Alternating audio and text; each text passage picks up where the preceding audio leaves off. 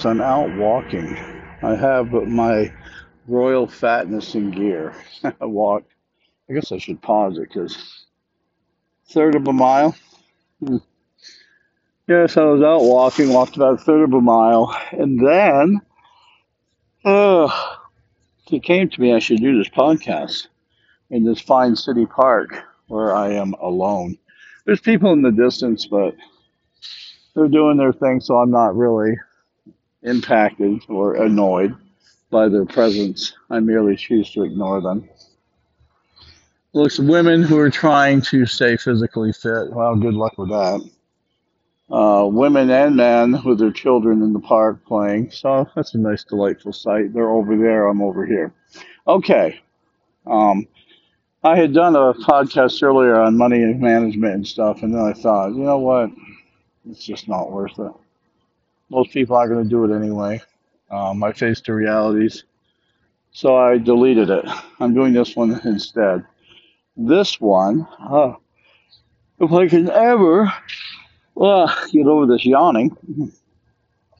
This one is, well, it's multifaceted because it has something to do with conversation, has something to do with perceptions, has descriptive uses of words, the description of words that people frequently substitute wrongly for other words. All this is a collage of thoughts, which I hope will help you understand things that I understood as a child. Maybe you understand them already. Maybe you understand them, or at least you think you do, better than I. Maybe you don't understand them as well. Who really cares? I'll give you, for instance, I am this type of person. If I say something or I'm talking about something and you correct me on it, and I realize instantly by comparison that yes, I misspoke. I said something when I, for instance, something which may even seem insignificant to most people. If I said, yeah, the Franco-Prussian War was in 1871, well, it's really in 1870. 1871 is the unification of Germany. So if I slipped and said, yeah, the Franco-Prussian War between the Prussians and the French was in 1871, and someone said, and people usually tell me bluntly, no, George, that was 1870. I know it's 1870. I realize I said 1871. So when they cue me, I instantly accept the correction because I want to be correct. It doesn't matter if I'm embarrassed. It doesn't matter if I have to acknowledge I made a mistake. I don't care about stuff like that. I really don't. I made a mistake. The person helped me correct it. I said, you're right. It was 1870. Sorry, I made a mistake. Boom. For me, that's over. And you can laugh and say, yeah, I think he knows everything. You couldn't even remember when frickin' the Franco-Prussian War. I don't care about stuff like that. I say to hell with you. If you want to do that, fine, do it. I don't care. It doesn't affect me. I made a mistake. It was corrected. I accepted the correction. And boom, it's over for me. It might not be over for you. As early as 5 or 6 years old, from observing adults, especially adults, I understood at that tender young age how important words were, how powerful words are, and how words can come back to haunt you. Yeah, I learned that at that. I mean, you might go, but what do you think he was, a freaking genius? No, I wasn't a genius. I was just very observant. And I learned the finesse of using words. I learned how words could be used to inform, to communicate, to affect a person's feelings, to shut somebody down, to confuse them in their minds, to force them to be honest. I mean, the words used properly, well, improperly too, can have a tremendous impact on people because that's who we usually communicate with, people. Um, and people misuse words because they don't really know their meaning or they don't know how they should be applied. Like I was talking to somebody recently who said, well, I just need to handle that. Now, that is colloquial amongst the populace, the society. Colloquial in society to when you are going to deal with something, they'll say, I'll handle it. Well, that is a misuse of a word. Handle is being misappropriated for a better word, which would be manage. So someone said, um, have you got that under control? And they say, yeah, I handled it, or I'm handling it. No, it would be better if they said, yes, I'm managing it, or I managed it. Because those two words have separate meanings. Handle usually means to hold or contain, to have your hands on, whereas manage is much deeper.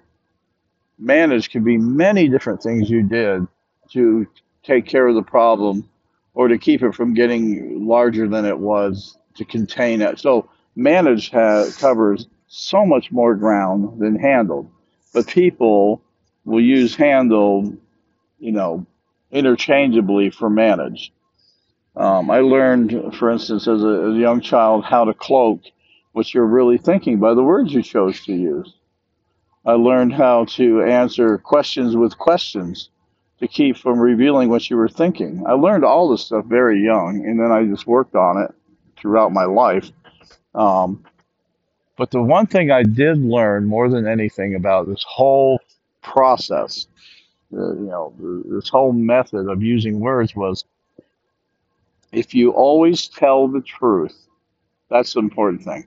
If you always tell the truth, and then you use your words to reveal or represent the truth, your words will never come back to haunt you. That's it. You'll never have any regrets because you were honest in what you did. Now, there are some people who would say, yeah, I've seen frickin' George in action. That son of a bitch is lying to you. He'll frickin' tie your mind up in knots so you don't even know what day of the week it is. Yes, I do that stuff. But I'm not going to lie to you to do it. I use truth to do it. I use your fears to do it. I use your imagination. I use what you know and I use what you don't know. So it is true in the sense I will tie your mind up, or I'll redirect you, or I will take over your thought processes. That's true. I will do that stuff if I absolutely have to. I prefer not to because I don't want to think for two people. I want to think for me and I want you to think for you. But if it becomes necessary to, you know, for the things I need to do, it becomes necessary to do that kind of stuff. Yes, then I do that stuff. I always do it for the benefit of the other person. I never use it against them unless they're working against me. So when someone comes to me for help or advice or anything like that, I may use those different methods for their benefit. Because some people are incredibly freaking stubborn. They're wonderful people, but they're freaking stubborn. Stubborn is similar to somebody being dense. Because somebody who's dense, you can't get through to them. Someone who's stubborn, you can't get through to them because they're stubborn and they don't want to give an inch. They don't want to yield. People who are dense are just freaking dense. They don't know. They don't know function. They don't know any better. They're freaking stupid. Dense is a form of stupidity. It can be worked on. It can be improved upon. Idiocy, forget about it. You're born an idiot. You're always an idiot. I would say any effort dealing with idiots is wasted effort. But you could like to waste your time and energy, go ahead. I don't. I don't deal with idiots. Stupid people I'm willing to work with, depending on their degree of stupidity. Ignorance, wow, oh, love of God. Ignorance can be worked with, and it's amazing what you can do with people who are just ignorant. So if you get somebody who is intelligent but ignorant, you'd be surprised because they're intelligent. They just don't have the knowledge. Those people are like freaking sponges. They soak stuff up if they have a good memory. If they're intelligent and have a good memory, are good people, and they're humble, you make a world of difference in someone's life who's that way. And I have a few friends who are that way. Um, they didn't get a good education. They had very hard life. Spent most of their time surviving. So they were kind of kept or prevented from having exposure to things that other people have exposure to, like university lifestyle or good relationships, good job working situations, different things like that. Almost in every area of their life, they were acted upon adversely, and they're surviving, just making it work, and all that kind of stuff. Incredibly intelligent, Just very, very good memories, very good heart, good people. Um, and the thing is they want to improve themselves. Those are people you can do wonders with, because, and they're almost like machines in a way, and that is once you open their minds to the possibility of things, like there is really a different way to live. You can be more peaceful and have greater happiness if you just do this, this, this, and this. Once you open that world to them and you help them to see the relationship of things, the do's and the don'ts, the consequences, of certain actions, all that kind of stuff, it's incredible. They're amazing people. There's an upward trend with them. They keep improving over time. Some are at a very, quick rate, of a rapid rate. Others are more consistently, whatever angle you want to put on a graph, they're consistent. The thing about those people, they're always improving. They're always getting better. That's the thing about them. Can't really say that about idiots. Can't say that at all. People who are incredibly stubborn and will not yield. They can be very intelligent. They can have great memories. They can be very good people. You have to manage your relationship with them in a way that you wait for them to come to the realization that something is true. You can show them everything, you can do everything, and it's not until they analyze it, think about it, and make a determination. And then if they decide it's true and it's going to work for them, that's done. It's just like putting a book on a shelf for them. They've changed. This is what they're going to do. So you just have to be patient with those types of people. Because after all, it's their life anyway, isn't it? Yeah, it is their life. Let them live their life. Now, I cannot teach everybody everything that I've learned because it took me a lifetime and I'm still learning. Um, I'm learning, one of the things I've learned probably in the last 4 years dealing with people in social media is sometimes I can be too much. So I'm used to myself. Like everybody is used to who they are, but other people are not you. So some people are going to just be thrilled the way you are. Other people are gonna, they're gonna think, yeah, he's pretty good. Other people are gonna tolerate you, and some people are gonna oppose you. They're not gonna like you. They're gonna think all these different things about you, based on their perception of you and the way you differ from them. I don't care, honestly. I just don't. I don't let those things bother me. I keep a constant of who I am, trying to be a better person. That's what I do. But with people, like I said, I learned one, I'm too much. I'm too much for some people. Second thing I learned is, which surprised me. I didn't really expect this. There's like there's like two groups. The groups who want you to just tell them the truth, and the groups who don't. And the groups that want you to tell them the truth, they just want you to tell them. They don't want you to worry about how their feelings and the long term effect of it. They want to know the truth. The other group, not necessarily. And the second group, there are people who would like to know the truth, they just don't like the way you deliver it. There's some people who want to know the truth, but they're not convinced you know it. Then there's people who say they want to know the truth, but they really don't want to know the truth because if the truth conflicts with what they're doing and what they think, they don't want it. Like I had a discussion with a young man about transgenderism in sports, transgender athletes competing in sports. And his position was that if a man transitions to be a woman, he's a woman. And if he wants to compete in women's sports, he saw nothing wrong with it. Well, I'm on the other side of the fence on that. Just because you're a man who gets surgery or whatever you do, or call yourself a woman, you're not a woman. And women's sports is for women, not trans. Trans is a subset.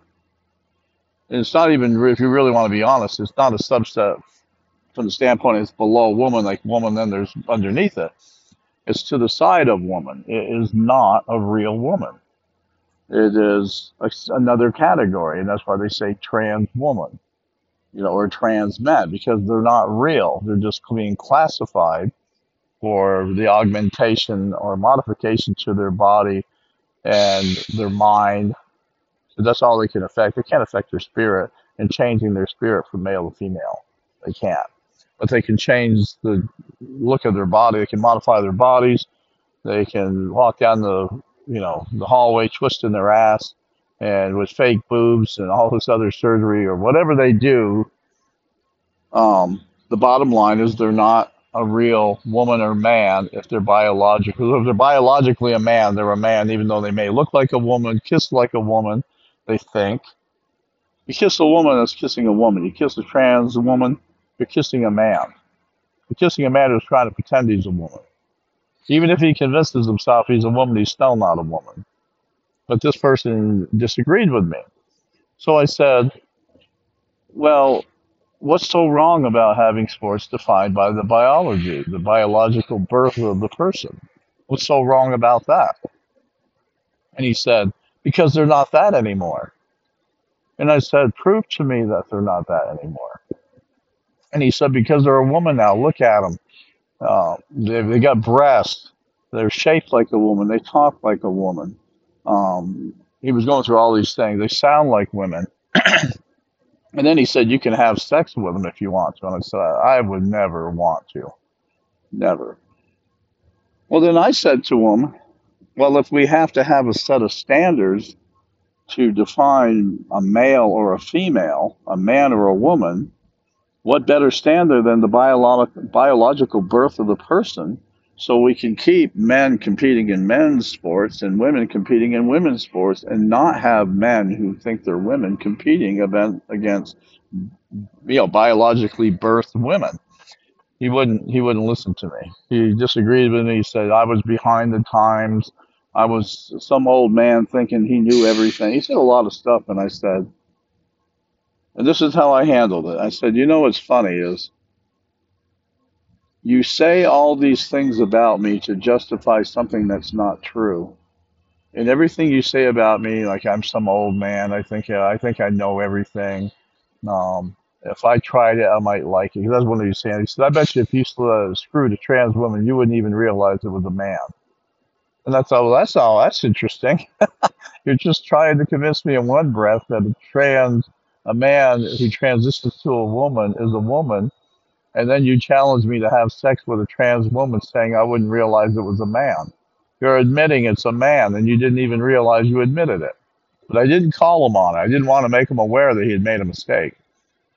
So I said, how would you know? Yeah, putting him on the spot. I said, how would you know? I said, I've screwed a lot of women. I think I would know the difference. And he said, no, I bet you wouldn't know the difference because they're just like women. Well, they're not. Anyways, I got tired of the conversation and we closed it. But this is the point I'm trying to make by that whole conversation. Truth is truth. And no matter how it's represented, misrepresented, presented, or mispresented, it doesn't matter. Truth is continuous. Truth is constant. So no matter what anybody says, if they're telling the truth about something, it's constant. But if they try to modify something and present it, it doesn't matter if they won an argument with you. It doesn't matter if you're on a stage and there's 100 people in the audience, and I say, for instance, this man and I were on the stage. He makes his argument and he's saying, yeah, you would know the difference if you screwed a trans woman. You would know the difference, and everybody's clapping. Yeah. Everybody's clapping and supporting him in what he's saying. That doesn't make it true. It doesn't. When he says, if a man, if a man transitions to a woman, that doesn't make it true. His merely stating that doesn't make it true. Oh, gosh, Scheiße. Was los here? Oh, the train again. Yeah, he's pulling out. The point I'm trying to make is if you operate from the mamma mia, that son of 10,000 fathers. I mean, does it really have to do? I'm doing a podcast over here. Anyway, it doesn't matter at all. If you speak in the sphere, within the sphere of truth, it's true. No matter what you say, if it's outside the sphere of truth, it is not truth. No matter how widely accepted it is or celebrated, or no matter how many experts claim it's true, this is a fact, this is evidence, it's not. Consensus does not trump truth. That's the truth. And that is the truth. Um, Now, the reason, and I'm going to talk about the transgender thing here, is the term itself reveals that it's not true. Because if it was possible for a man to become a woman, a real woman, and a woman to become a real man, they wouldn't have to have the hyphenation. They would have to have the prefix trans. The trans is to identify something other than. You could say pseudo. That would have been another way to put it. Pseudo man, pseudo woman. But they don't like to use pseudo because pseudo implies that it's imitation. It's not. It's a false. It's false. So they use trans to say that there was a journey from being a man to becoming a woman. The problem is it was a journey, but it did not accomplish what they say it represents. It did not accomplish that. So the hyphenation is necessary because there is no way for a man to become a woman or a woman to become a man, but there is a way for a man to become a trans woman or a woman to become a trans man. That is possible, and I accept that. So when people say to me, do you believe a man can become a trans woman? Oh, absolutely. I've seen a few. Absolutely. I don't argue that point. But if you approach me on the biology, absolutely not. Cannot. Yeah. And that's not, I'm just using that as an example. There are many, many, many more examples. Sometimes truth is presented, subjective truth is presented as truth. Like when someone says, well, the 2001 Mustang Cobra was the best Mustang ever made. That is a subjective truth. And see, it's hyphenated because it's true to that person who maybe had a 2001 Cobra Mustang, which were really nice. To them, that's the best Mustang ever made. But if you're going to determine what's the best Mustang that has ever been made, you would have to look at, you'd have to go back and evaluate every Mustang, and you'd have to have a standard of categorization. In the categorization of Mustangs, what industry-wise is the most important? Maybe horsepower is one of the criteria. It has to have so much horsepower. It has to have traction control in the rear end. So the perfect Mustang would be a Mustang that had as many, if not all, of the standards that classify as maybe it has to have aerodynamics that are the wind, the dragging coefficients have to be a certain level. There's a lot of things. So if the industry establishes the standard, and when you look at all the different Mustangs, you find a Mustang that has most of them, a Mustang that has many of them, and a Mustang that has quite a few, and then the rest have few. Then you'd say the top three Mustangs are this year, this model, blah, blah, blah. The second one, so the one that had the most is this. The one that had many is another year, another body style, and whatever. And the third one is one that had quite a few, but not as much as the other two. And then the rest are too similar to determine. It's not where you're looking for the top three. If you do that, if you have a standard to measure, an established standard, then it's easy. And truth is the same thing too. English majors know this. There are certain words you use. There's a sentence structure: subject, verb, object. So when you put a sentence together, subject, verb, object, for instance. Sentence construction, your commas and your periods, all that kind of stuff. So all put together, the form of communication can become, I wouldn't say perfect, but it can become as well developed so the communication process is very good. That's why you'll see people who speak really well when when a good orator, or a person, a speaker, stands before a crowd giving a talk or speaking on a subject, they speak what I call across the spectrum. So if they say something complicated for the people out there who have an education, say in physics or something, and will understand physics language, they will say things in the physics language for them, and then they'll say it again in everyday language for people who don't understand physics to understand. For instance, they may say Newton's third law. They may say, oh, Newton had three laws of motion, and the third law, talking about force and opposite reactions. But then he may speak the Newtonian way to people, but then when he speaks to the everyday person, he says, well, it's like if you hit something, if you hit a punching bag, it absorbs your punch and it moves so much. But if you hit a wall, where that mass is greater than the force you can exert upon it, when you punch that concrete wall, it doesn't move at all, and you suffer the rebound effect because the force came back to you. So they'll speak in terms like that, or they might say, "Well, haven't you ever thrown a baseball, and when the bat hits it, depending on the force from the person swinging the bat, it'll determine how far the ball goes." They'll use things in your language that you can understand, but they'll speak scientifically to people who understand the physics part of it. That's a good speaker. So when a person is talking to somebody, they have one or two objectives. Well, really, they have three objectives. There's three different people who have objectives. There are three different objectives a person can have when they talk to someone.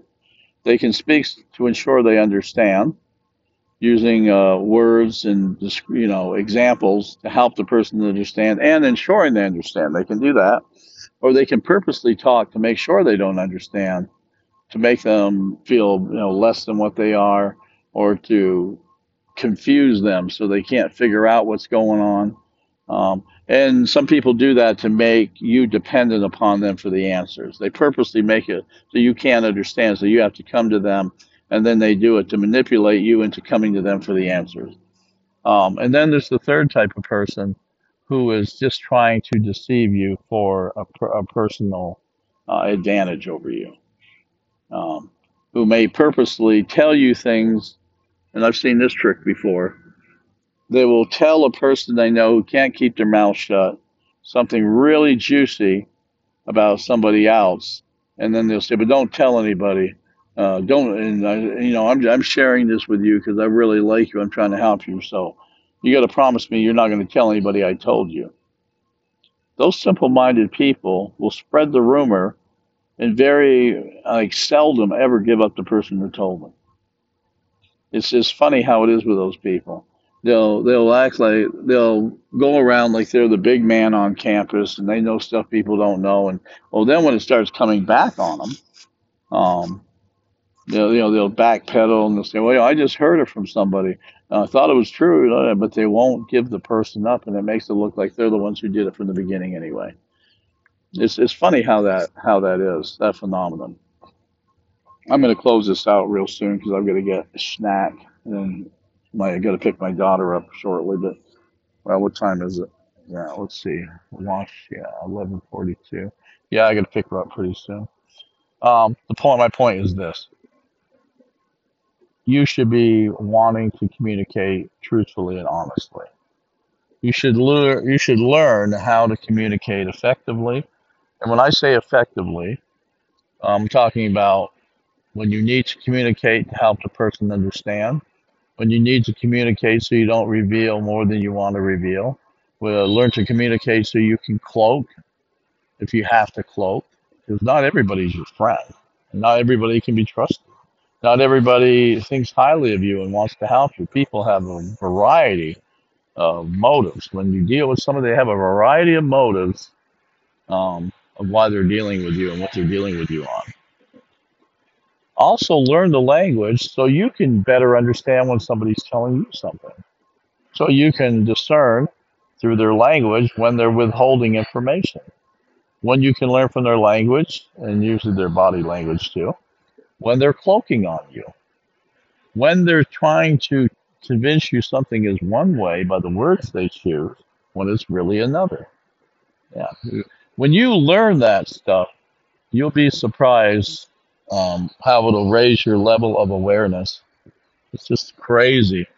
The things you will begin to understand, not just by what you're being told by other people, but by what you're listening to in the news, the advertisements that you are, exposed to, or maybe you're watching television. There's an ad for shampoo, and there's just some gorgeous woman hanging on a dude because he uses Axe shampoo. You know, desert tan, or who knows what the hell he's putting in his hair. You know, raccoon grease or whatever. And you're a man, and you're not looking at him and his freaking hair. You're looking at her, and she's saying, "Oh, baby, I'm glad you used freaking Axe raccoon grease in your hair because it makes you so desirable. I just gotta have you." And the freaking schmuck watching the commercial is thinking, "I've got to get to Walmart and buy some of that stuff," because that is what the message is. If you use Axe raccoon grease in your hair, gorgeous women are gonna want you. And unfortunately, there's a lot of women and men who believe that kind of BS. So he finishes his freaking bag of jalapeno cheddar Cheetos, swigs down his energy drink, and he's out the door like a flash. Because has he's made a connection between gorgeous women and the use of that product. And I'm telling you, this is true. I can't tell you, even friends of mine who would spike their hair, and I'd say, "What the hell is what are you doing? What do you mean? Well, your freaking hair. You look you look like you're freaking exposed to static electricity." And they'll laugh and they'll say, "No, I put a little product in my hair." And I'm thinking your freaking hair is shiny. You put more than a little product in your hair, and they'll say, "No, this is the fashion, George. Women like this." Well, who the hell cares what women like? What do you like? That's the thing. What do you like? And if you're married, what does your wife like? To hell with all the other women. Who gives a damn what they like? But that's the effect that words and a presentation can have on a person. It can cause a person to change their behavior, buy certain products, not buy certain products, the whole smear. In conclusion, words, the way they're used, the tone of the voice, all this stuff can effectively to get people or convince people to do things they wouldn't normally do. Um, it can get people to believe things that aren't true. It can get people to support things that aren't true. And the thing is that they don't even realize they've been co-opted by the person who is very clever with their words. Now, on the positive side, a person who is honest, has good command of the English language, understands the proper words, understands the methodology of influencing people and being persuasive, and does it for the sake of truth and the other person's benefit, not seeking an advantage, can do tremendously good things in the lives of other people. As long as they remember this one thing, which I tell everybody because it makes me mad because a lot of people don't listen to this. It's their life, and you should not be making decisions for them. Making suggestions, that's one thing, but making decisions for them is quite another. And I am not a supporter or advocate of making decisions for people in their life. They must make their own decisions. But I'm also, on the other side, filled with frustration and anger. Friends who could make suggestions to their friends that could really help them, and they're afraid. They don't want to offend their friends. Oh, they have such tender hearts. I couldn't possibly wound their heart. Yeah, I say get laid. You should, if they're really a friend, you should be willing to tell them the truth because it's the truth that's going to help them, not your flowery. Oh, just keep doing what you're doing. You're doing great. Bullshit. Your life is it's upside down. You're making. I mean, your life is a wet dream. You're making so many mistakes. I usually don't say that. I say that to men. I don't say that to women. Usually with women, I do question and answer approach. Um, I I make them aware of things, and then I ask them questions about it to gently lead them in the direction that I think they need to go to help them. And when I sense that I'm being too much, I back off. Not because they may be offended or anything, but because with women, most women, and I'm talking about good women, the bad women, the hell with them. You're not going to get any. You're not going to get anywhere with a freaking bad woman. You're just not. And I don't run the International Society of Save a Whore. I don't do that. I work with good women. I do not work with bad women. I work with good men, sometimes bad, but mostly good men. But the point is this: you can be more direct, and you can be even somewhat hurtful or dismissive with men that you cannot be with most women. With good women, you have to be gentle, you have to be considerate, you have to move slowly, you have to gain their confidence so they know you're really trying just to help them. You're not trying to get an advantage. You know, you're not trying to get anything from them. All you're trying to do is help them because you're a friend. Man, it's different. You can freaking lay the sword on a man. And I have. You're a worthless shit. You're nothing. Because you're being stupid. You can say that to men. Don't say that to women. They deserve better than that. But then again, you got to decide. I mean, there are some women who came right out and said, just tell me. I said, okay, you're acting stupid. What? And I said, you are. You're acting stupid. You're a lot smart. Why are you acting stupid? You're a smart person. And they said, well, I don't really like being called stupid. I said, okay, I'll substitute the word. You're being an idiot. They said, I can't believe this shit. And I said, well, I said, I'm trying to help you see you're a smart person, and the things you tell me you're going to do is stupid. It's not good. It's going to make it worse for you. You know, why are you waiting around? Why are you making these decisions? And then I try to do question and answer. What do you think about this? Have you considered that? I try to make them aware. And then if you spoke to the women that I talk to and try to help, they will tell you. He always says, "What do you think you should do?" Because I do. I ask them, well, "What do you think? What do you think you should do? What do you think would help you?" Because I want them to make the decisions. And if you help somebody by making them aware of something, and they have a good heart and they have brains and a decent memory, they will know it's true, or they will take what you tell them and maybe modify it a little bit, but they will make it work in their life, and and you will be helping them. Try to trick them or take advantage of them or run their life and make decisions for them, and all you're doing is screwing them up worse than they already are. And nobody has the right to do that BS. Okay, that's it. Now it's it. I got to get going. All right, take care.